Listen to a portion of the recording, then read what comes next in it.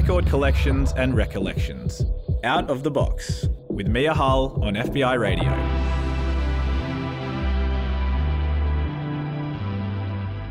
Hey, you're tuned in to FBI Radio 94.5 DAB, streaming online or via the podcast. Wherever you are, this is Out of the Box. It's the place where each week I, Mia Hull, sit down with one guest to roll through the stories and songs that have meant something special to them in their life.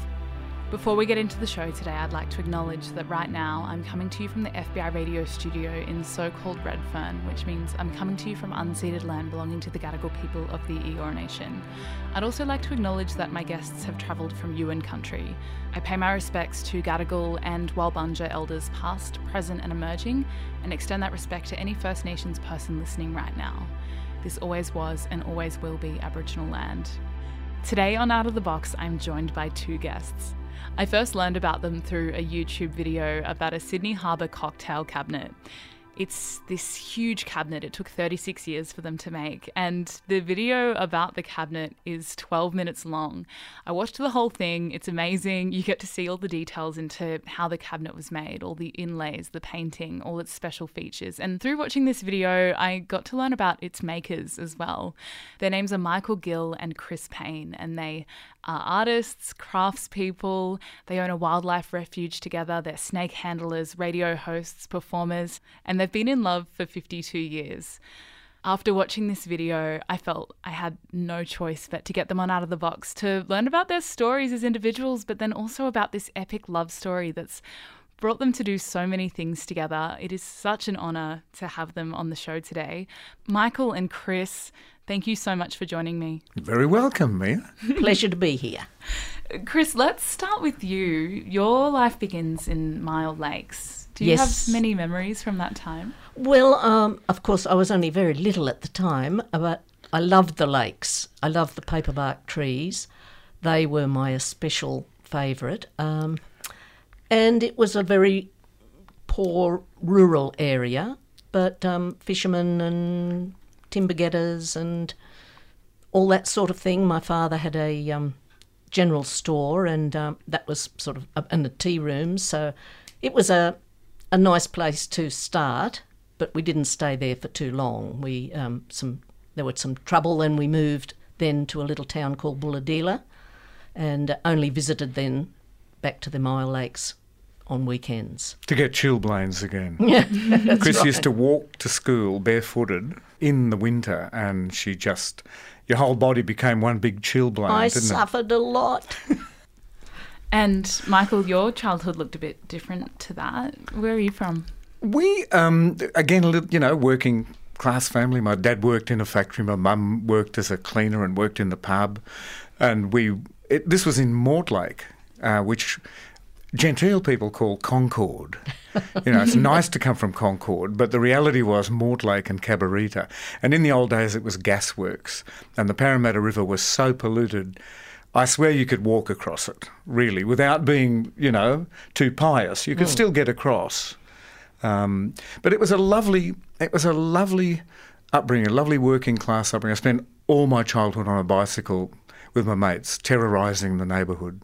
It's interesting listening to you both talk about your early life, because it seems that even from the start, you're quite cognizant to the natural world or noticing things. You talk about the paperbark trees and you talk about the river, and obviously working in wildlife rescue has defined a lot of your life, especially as a couple. So let's talk about you as a couple. What's your love story? Well, it started out Keep it really... clean, darling. Don't say those. Don't say the words in your head. We met really at the Drummoyne Arts Society when I came down to Sydney to get a job, because, of course, in the country there was just nothing. And Michael was going to college, and we met really at the Drummoyne Arts Society, which was a lovely little art society, and they had guests, because I'd always been interested in art, even though I had had no lessons. It was just a natural thing for me. I had to draw. And we both went there independently, and I chased Chris. I was on the bus. I spent all week at art school, and I thought, and the Drummoyne Art Society sponsored me through because I'd exhibited paintings in their exhibitions, and the poor devils had no taste. They seemed to like what they saw, and they said, we'll put you through your first year in art school. So that was lovely. So I felt an obligation to go to, and a lot of very famous artists would go to these meetings once a month and demonstrate or talk about their work, really well-known names. Do a little lecture was great for me because I knew nothing. Yeah. And I saw Chris on the bus and couldn't take my eyes off her because she was the cutest thing I'd ever seen in my whole life. When she got up at my stop. And I thought, when I stopped looking at her legs, which were very beautiful, I followed her off the bus and I felt a bit like a criminal, like I'm stalking this girl. And she was there for the same reason I was, to listen to the guest.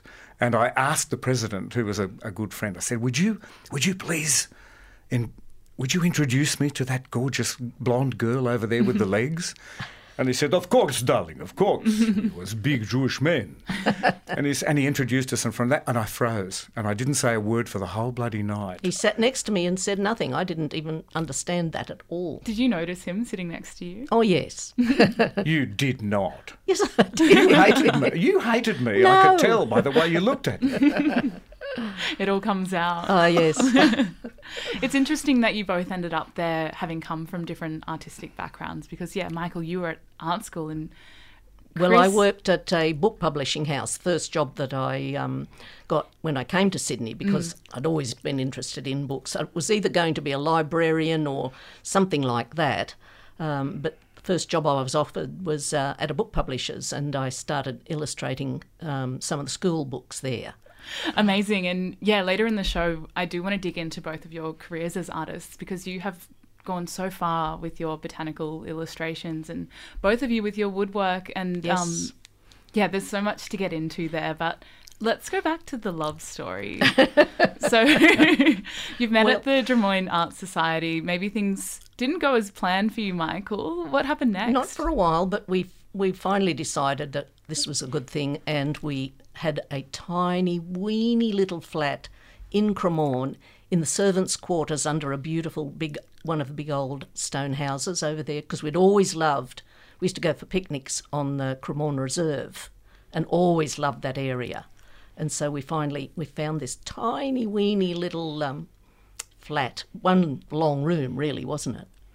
It was out of this world. It was it was very romantic in the corniest possible way. But I had a couple of aunties who lived in Cremorne, and we used to visit when I was a tiny child, and I fell in love with the whole place. I couldn't believe it. And I said, one day I really want to live here, and we were lucky enough to find it. But I used to walk around Sydney drawing when I was a young boy, and I loved Cremorne, so I would spend many weekends up and down drawing on Cremorne, and the people of the reserve were really friendly. They would invite you to lunch. I'd come down and have a look at the drawing and say, oh, that's really quite good. Have you had lunch? And I found myself in a big party of people having a barbecue on the reserve and enjoying it. I met a lot of artists that way. It was really, really lovely. This little house, big house, with our little flat underneath, the veranda ran out to the edge of the reserve on the top of a big stone platform, and there was a giant big fig tree, and we climbed into the top of the fig tree and climbed down to get into the reserve. That's how we went to the ferry each day. Climbing a tree. Yeah. That is so on brand for you too. It was great fun, and you could climb back up the fig tree into our backyard.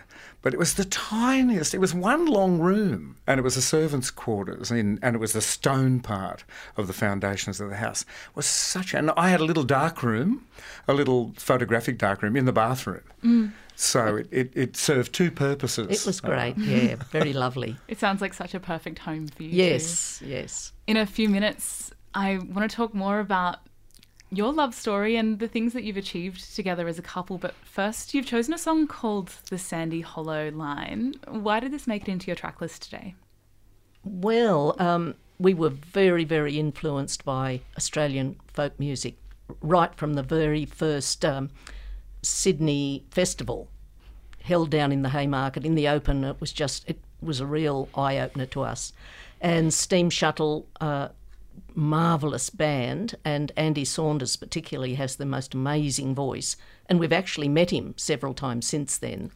And this was a Depression song. Sandy Hollow Line was a railway started as work for the dole way back then. In the Depression. It was never finished because people were just made to work very, very hard, and you'll see in the song, or you'll hear in the song. And my Auntie Elsie used to live just near there, so I knew the area right from early days. This is the Sandy Hollow Line on Out of the Box on FBI Radio 94.5. I'm Mia Hull. I am joined by Michael Gill and Chris Payne, the choosers of this song. It's performed by Steam Shuttle.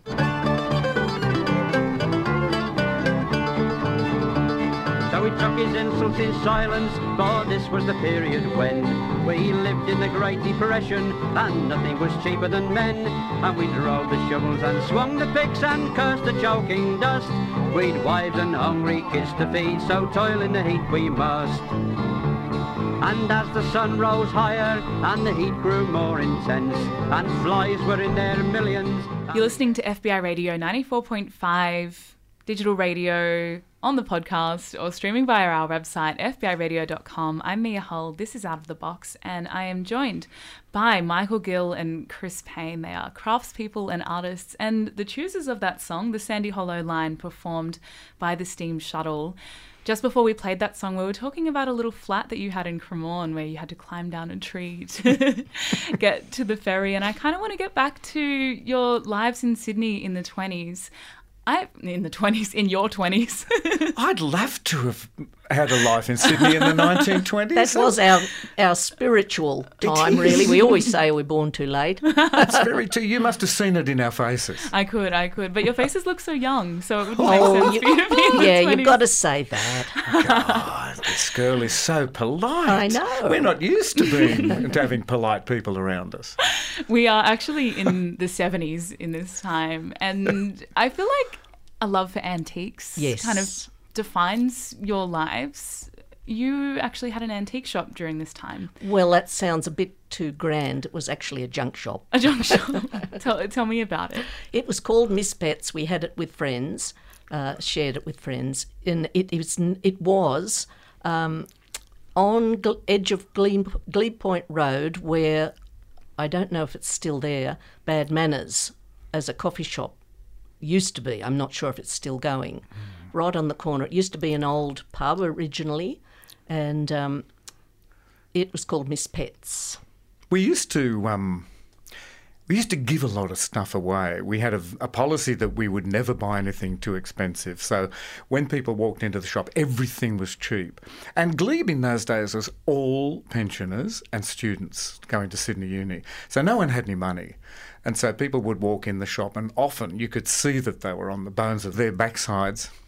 And so really a lot of the time we just, if they wanted something, we gave it away, and they walked out happy. And we paid the rent. We never failed to pay the rent, but we made no money. Made no money, but we had a lot of fun. And anything good we kept. This is bad policy for a shop. And by that time we lived in North Sydney in a little tiny, weeny little fisherman's cottage. Very, very run down, but it was just full of all our stuff. We just collected and collected. We were just impassioned about, in those days, Victorian things and Edwardian things, and then gradually started to understand and absolutely adore Art Deco. I mean, it goes without saying it's pretty unique for a young couple to have such an investment in antiques and art history. Where do you think that came from?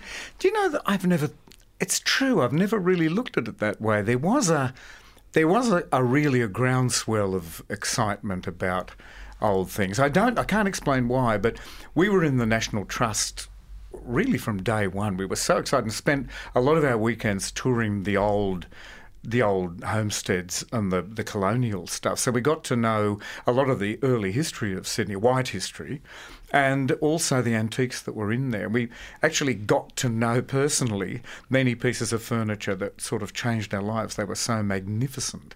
And I don't know why we were so keen on old things, both of us. I think it was because of the craft element. We taught ourselves everything. We used to go to the WEA lectures all the time. We felt that we needed to educate ourselves. That was the Workers' Education Association. Yeah, it was in, I think... Bathurst Street? Near Town Hall. It was just the most wonderful thing. And we'd go through the brochures and say, what are we going to study this time? You know, there were 10-week programs, I think.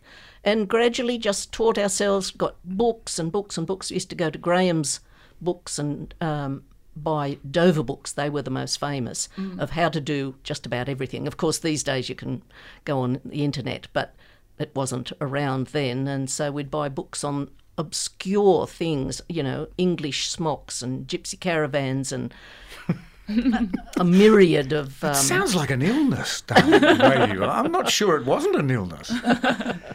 Later in your lives, you would go on to make your own wooden things too, yes, which we'll talk about later in the show. It sounds like your lives were so perfect in Sydney. It's hard for me to believe that you upped and left for 4 years. What drove that decision? That was a political decision. It was. We were, being working people and watching what was happening in society, seeing at first hand what happened to Gough Whitlam's government in 1975, the dismissal. It's really hard to downplay just how savage that was and just how... It was such a shock, I think. It shocked a lot of good right-thinking people. When I say right-thinking, I mean left-thinking people. And it was, and we were so angry and we were so fed up. We started saving seriously and decided to leave Australia while Malcolm Fraser was Prime Minister. We couldn't bear to live in a right-wing joint, much as we loved the country. And so we disappeared, and we spent 4.5 years overseas, living in little van, cars. travelling in a little van, a little bit of work here and there, but living on savings and having the time of our lives. And that's where Michael did his first carvings. I think it was the first one was the fireplace surround, wasn't it? And, yes, beautiful piece of air-dried oak, English oak. 5 beautiful pieces, I must say. And Jeez, I got a little quiver when I said that. There's a woodworker for you. It was very beautiful, and he carved the leaves of the trees in the garden of the chap that commissioned the fireplace surround. You were commissioned to do that piece. Yes, I suppose I'd proven that I could carve wood. I'd had to teach myself. I don't know how that happened. I can't remember. But I was a fairly decent carver by that time. And when the commission came in and when it was finished, I looked at it and thought, that's not half a bad job. So when we got home, we decided, well, will I do a wood carving course and learn how to carve wood, or will we teach it? And we decided to teach it, being arrogant mongrels, especially you, darling. I know, but, you learn as you teach.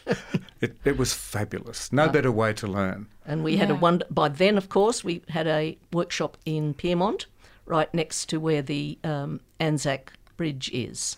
So was starting this wood carving workshop the reason that you came back to Australia? No. No, my mum got ill. We could cheerfully have stayed away as long as we could find work and keep ourselves going. But my mum got crook, and we sort of needed to come home and sort of look after her because it was serious. And so we did. When we came home, we were on the plane, and we really didn't realise how much we missed Australia. We were on the plane and it banked over the Blue Mountains. And we looked down into the Grose Valley. We recognised, because we used to do a lot of camping together. The first place we ever went together was the Grose River, and we did a beautiful long walk and camped down there. When it was pristine in those days, just glorious. And we looked down and we recognised it, and we both burst into tears. Aww. We were inconsolable. We turned into bits of blubber. We were sooks.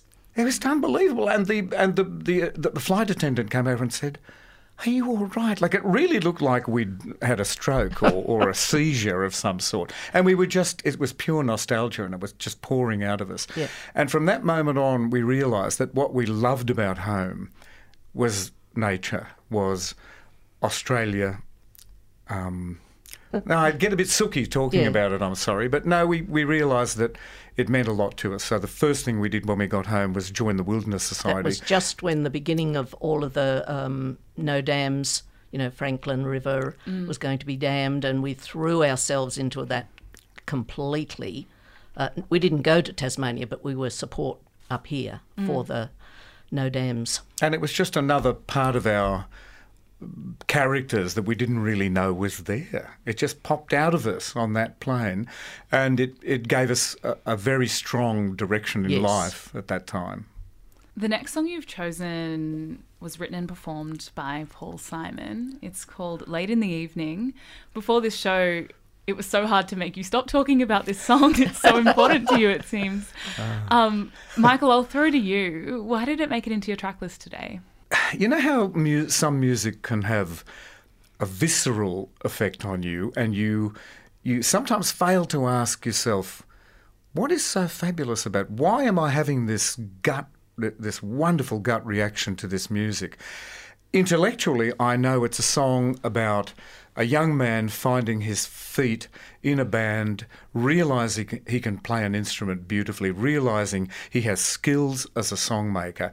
It's forgive me, Paulie, if you're listening, but I think Paul Simon wrote an autobiographical song there. I know everyone wants to believe that everyone's literary output is autobiographical, but I think it's true in this case. And it begins, as you'll hear, with Paul Simon lying in a cot as a baby, listening to the sounds of the world around him and hearing his mother laugh, in his words, the way some ladies do. And the first time I heard that song, I thought, I don't believe what a beautiful line that is. The writing of it was staggering. People don't know, Paul Simon actually did a songwriting workshop. He learned how to write songs and then became the master. So it's a lovely life of, what a terrible thing to say, life of, it is a song full of life and sincerity and the joy of being alive and making music. It just got me. Chris, is there anything you'd like to add to that? Well, I think also because Michael's mother did have a lovely laugh, it may have been a little connection through to your mother. And a beautiful singing voice. Yes. Beautiful singing voice. And I went on to learn the harmonica because I was so inspired by that particular song. This is Late in the Evening, written and performed by Paul Simon on Out of the Box on FBI Radio 94.5. Then I learned to play some lead guitar. I was underage in this funky bar, and I stepped outside and smoked myself a J. And when I come back to the room, everybody just seemed to move, and I turned my amp up loud and I began to play. And it was late in the evening, and I blew that room away.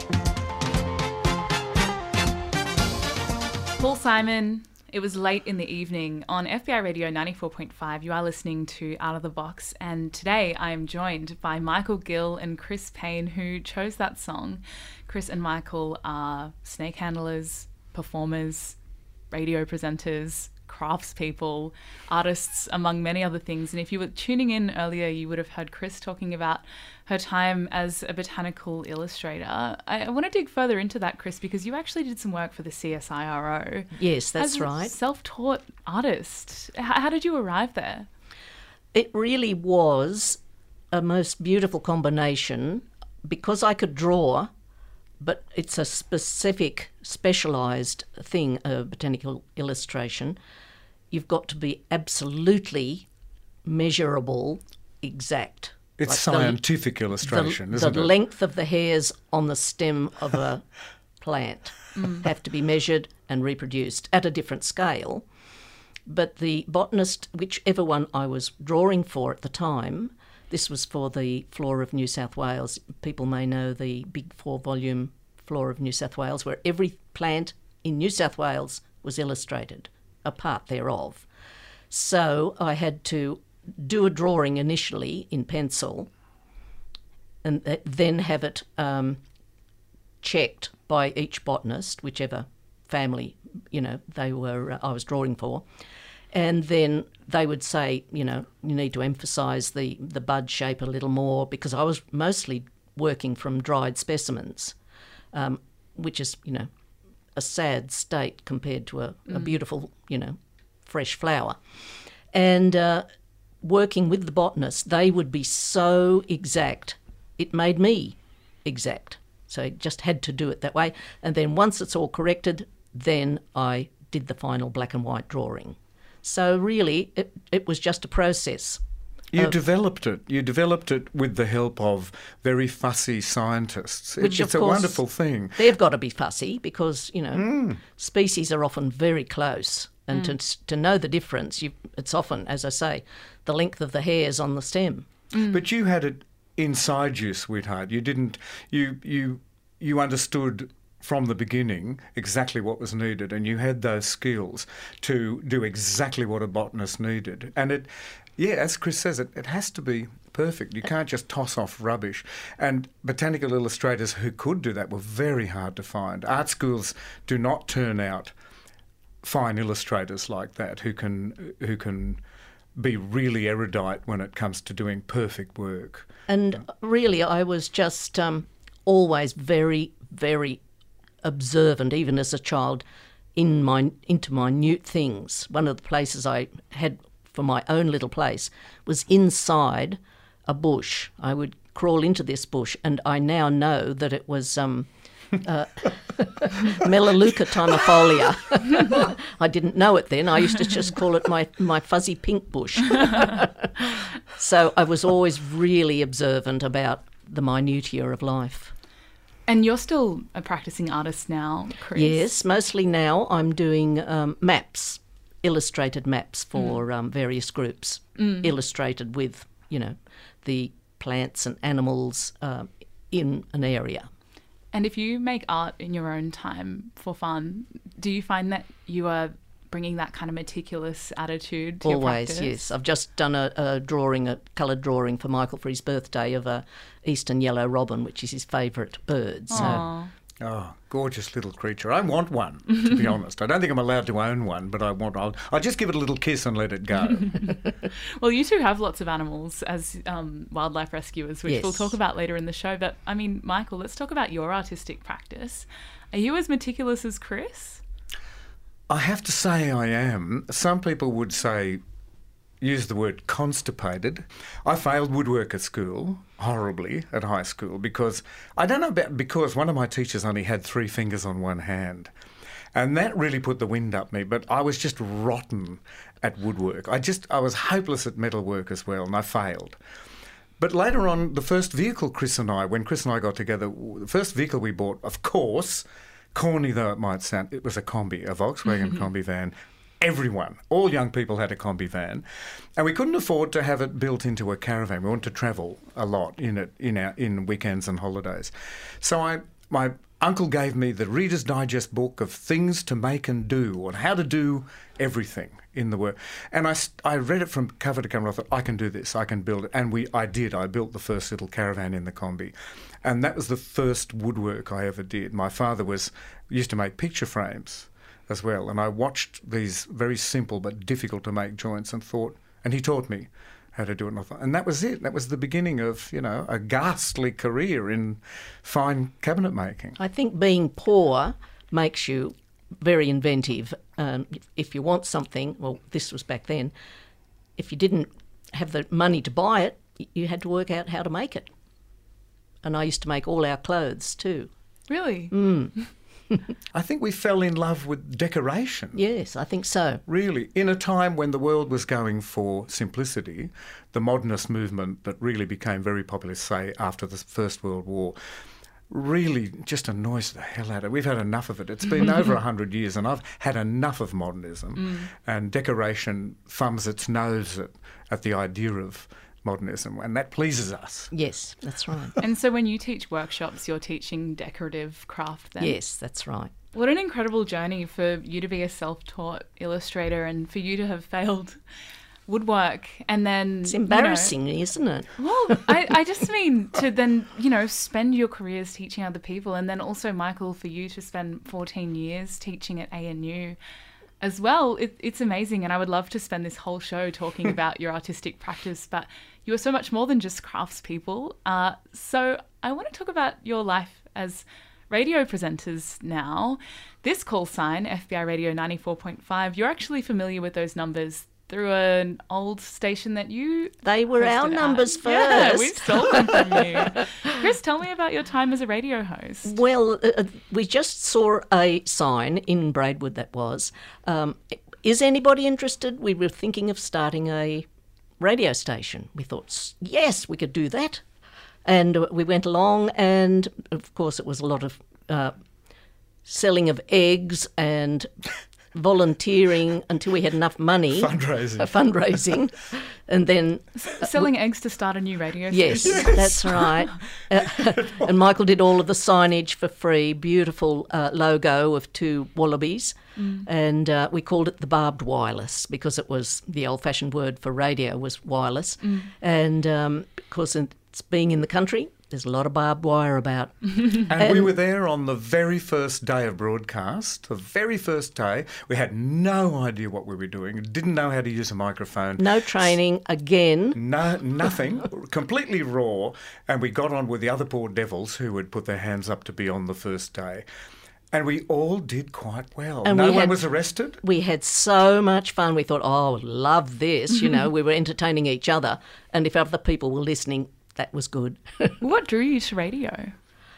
Well, we'd always listened to radio all our lives. In our workshop, we always had the radio on in Sydney. And we're crazy about radio. We just love it. Always have been. Yeah. But in Canberra, I was asked at one stage to go into the ABC studios when James Valentine did the afternoon program, and he needed someone to talk about furniture restoration for 20 minutes in an afternoon. It's the most boring subject on the face of the earth. Not. It's awful. Everybody's got white rings on their coffee table. That was the main question. That's right. Every week, How do you 17 get rid people of it? would ring up and say, my best serving tray's got white rings. Or how do I fix? So it quickly turned into a comedy program and a program about Hungarian cooking. That's true.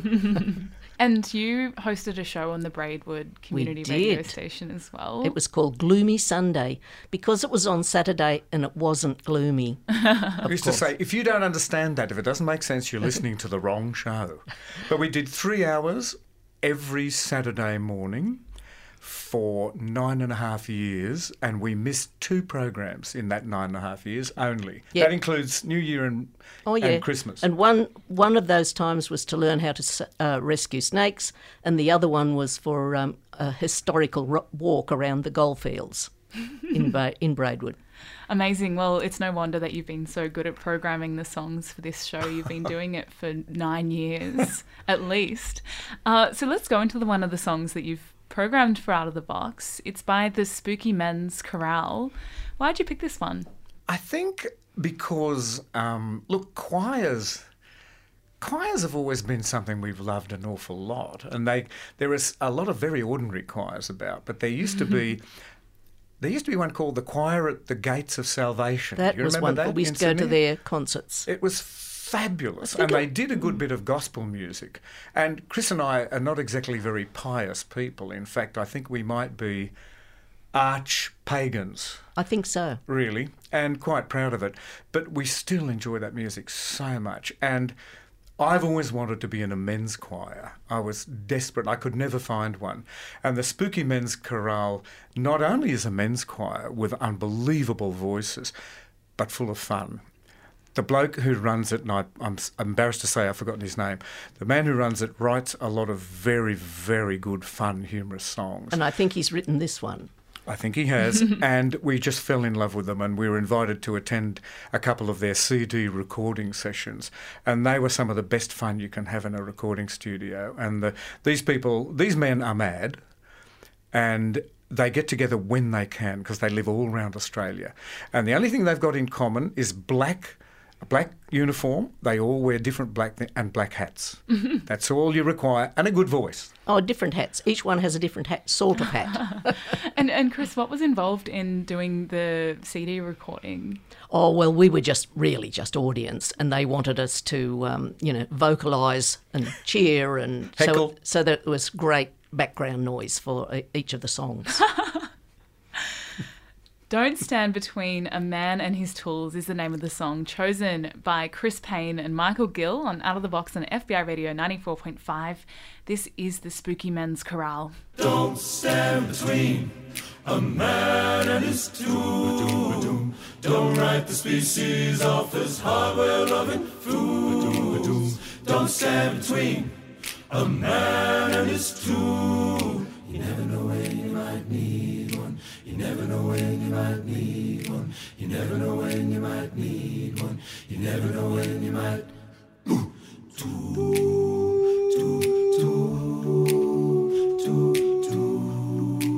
It was the Spooky Men's Chorale on Out of the Box on FBI Radio 94.5. The song was called Don't Stand Between a Man and His Tools. I'm Mia Hull. I'm joined by Chris Payne and Michael Gill. And earlier in the show, we talked about your homecoming from your time living abroad. And Yes. It sounded like this really cathartic moment of realising how much the Australian climate meant to you and how much you wanted to preserve and protect it. So let's talk about that now, because for the last 24 years, you've lived on a wildlife refuge. That's right. We declared it really to save it from, there was a terrible lot of kangaroo shooters around, and we just thought we've got to have a safe space. Everywhere was just open slather, and we had find a little corner for some refuge for the animals. Whereabouts is this refuge? This is down south of Braidwood, which is between Canberra and Bateman's Bay on the southern tablelands. And where were you in life when you made the decision to establish this place? What brought you out there? Well, We were in Canberra at the time, me at the With our- ANU, Chris at the CSIRO. and we had a house there, and it was sold from under us. We had to make a decision whether do we stay on in Canberra or do we, because we'd bought our land, just a big block of land for retirement on, and we thought, well, we could just go now. It seemed like the easiest thing to do, and so we proceeded to pack single thing in, as well as half of a harbour bridge cabinet. So we had to build the workshop. There was only a shed on the block. So we built the workshop and Moved got the, everything out got the there. bridge out of storage and went at it. Yeah, That's and funny. so- You say it's the easiest thing to do. It sounds like the hardest thing to do. What a huge undertaking. Tell me about your workshop. Well, it's a big tin shed. Ugly on the outside, gorgeous on the inside. Every bit of it came from the tip. 'Cause From we were- 3 or 4 tips in our area. We felled some old yellowbox trees that were ring-barked about 70 years ago. So they'd been standing dead for 70 years ago. And that wood is like iron. And they were the posts that we put in, and just clad it in corrugated iron, which we had to sort of Scrounge. scrounge from the tip. And it doesn't look very grand on the outside, but gorgeous on the inside, because we've got all our tools up on the walls and artwork, and yeah, it's lined and cosy. And so Chris has half the workshop as a studio where she draws and paints. I have the other half for furniture making. And we have a little skillion workshop, a big skillion workshop where all the machinery is outside. So if I have to make dust, I go outside and close the windows and keep the inside nice and clean. But it's been paradise. We can make as much noise as we want with the machinery out there because our closest neighbour is, 4.5 billion light years from where we are?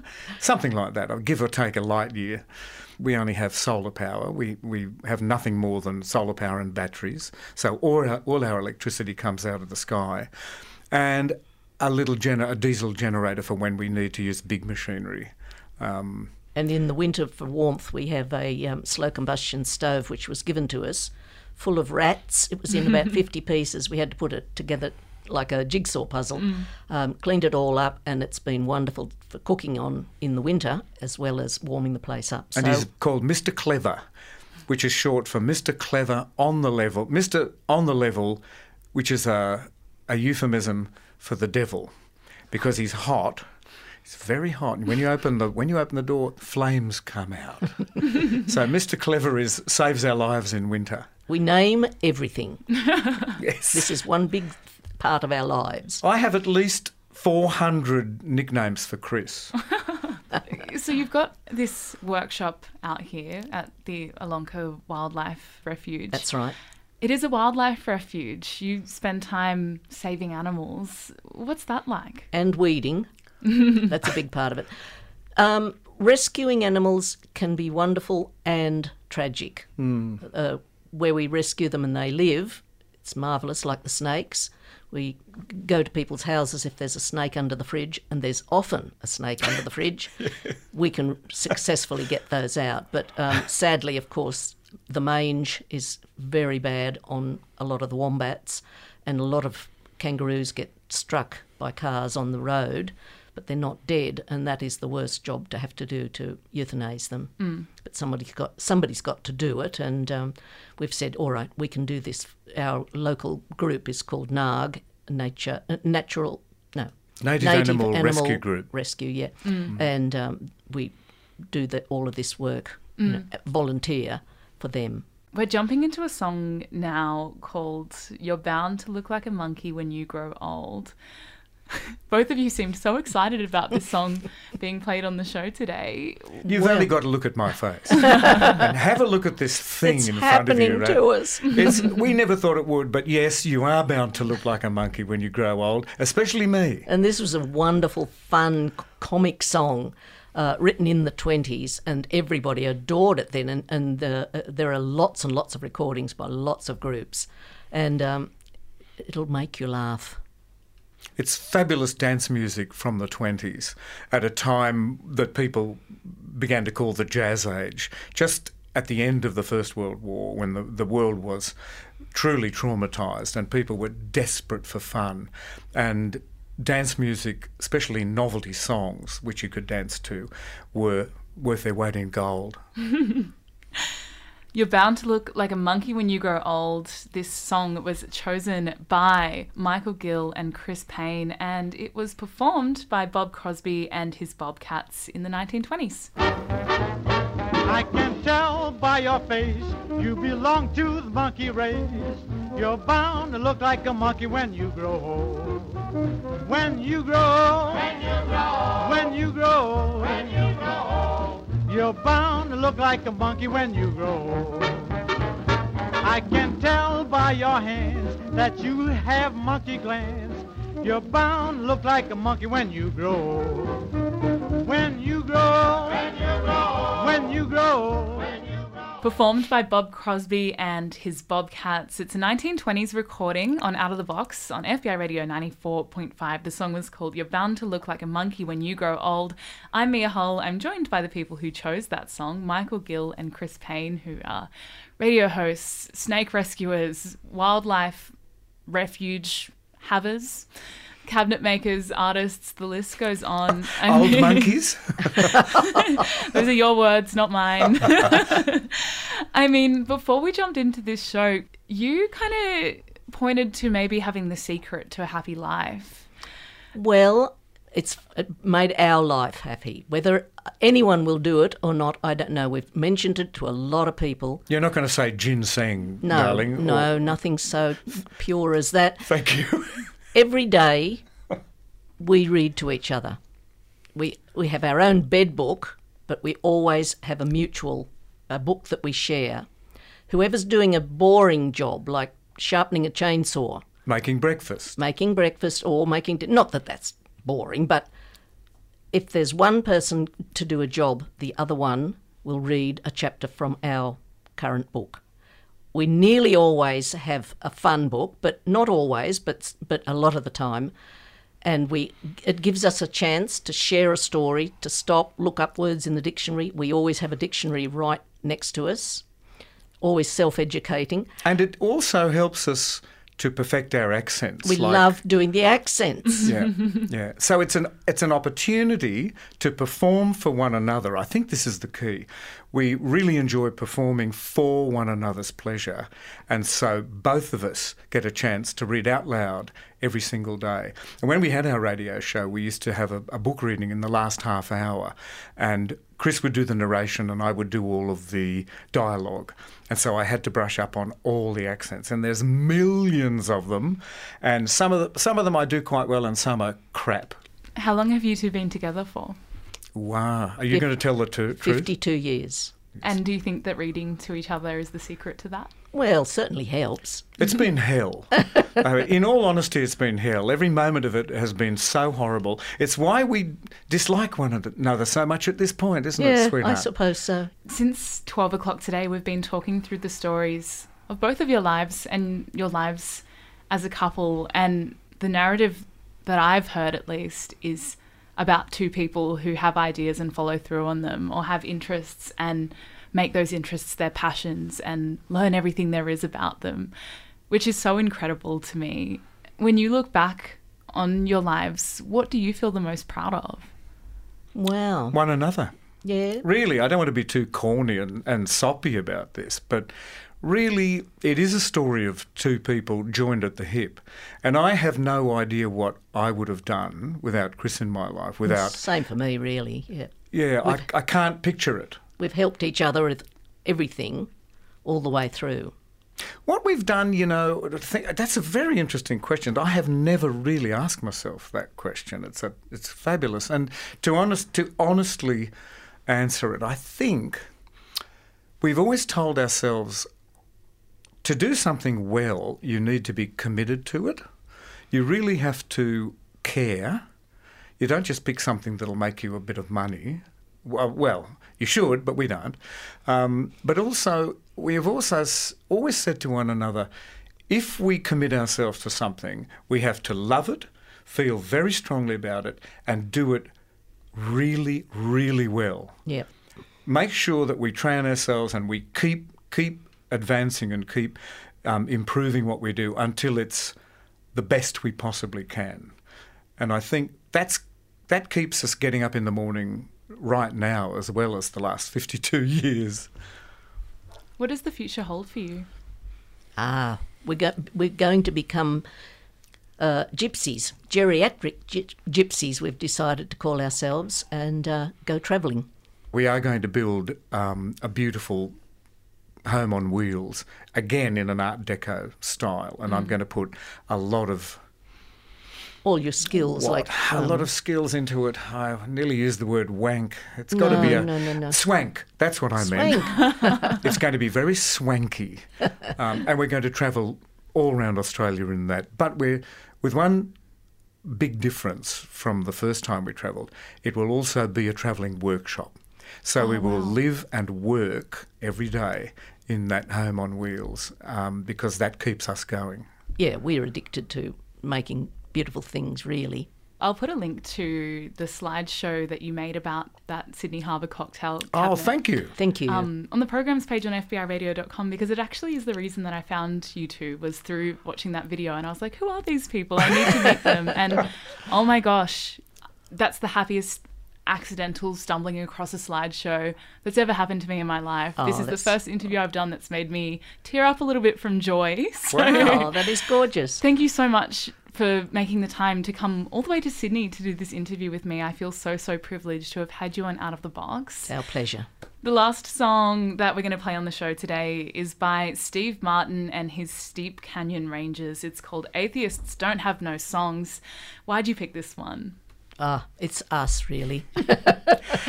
Arch atheists, and really, he might be that little bit wrong. I think atheists have all the best songs. Yeah. Chosen by artists and craftspeople Michael Gill and Chris Payne, it's Atheists Don't Have No Songs by Steve Martin and his Steep Canyon Rangers. This has been Out of the Box. Thank you so much for tuning in. If you did want to listen back to this episode, you can do that on the programs page on fbiradio.com. I'll also have a full list of songs that Chris and Michael brought to the show, and links to some of the things we've spoken about, including the famous Sydney Harbour cocktail cabinet. You can also listen back to this episode via the podcast, wherever you get your podcasts. Do stick around. Lunch is right around the corner. FBI Radio. Christians have their hymns and pages. Hymns and pages. Habanagilahs for the Jews. For the Jews. Baptists have the Rock of Ages. Rock of Ages. Atheists just sing the blues.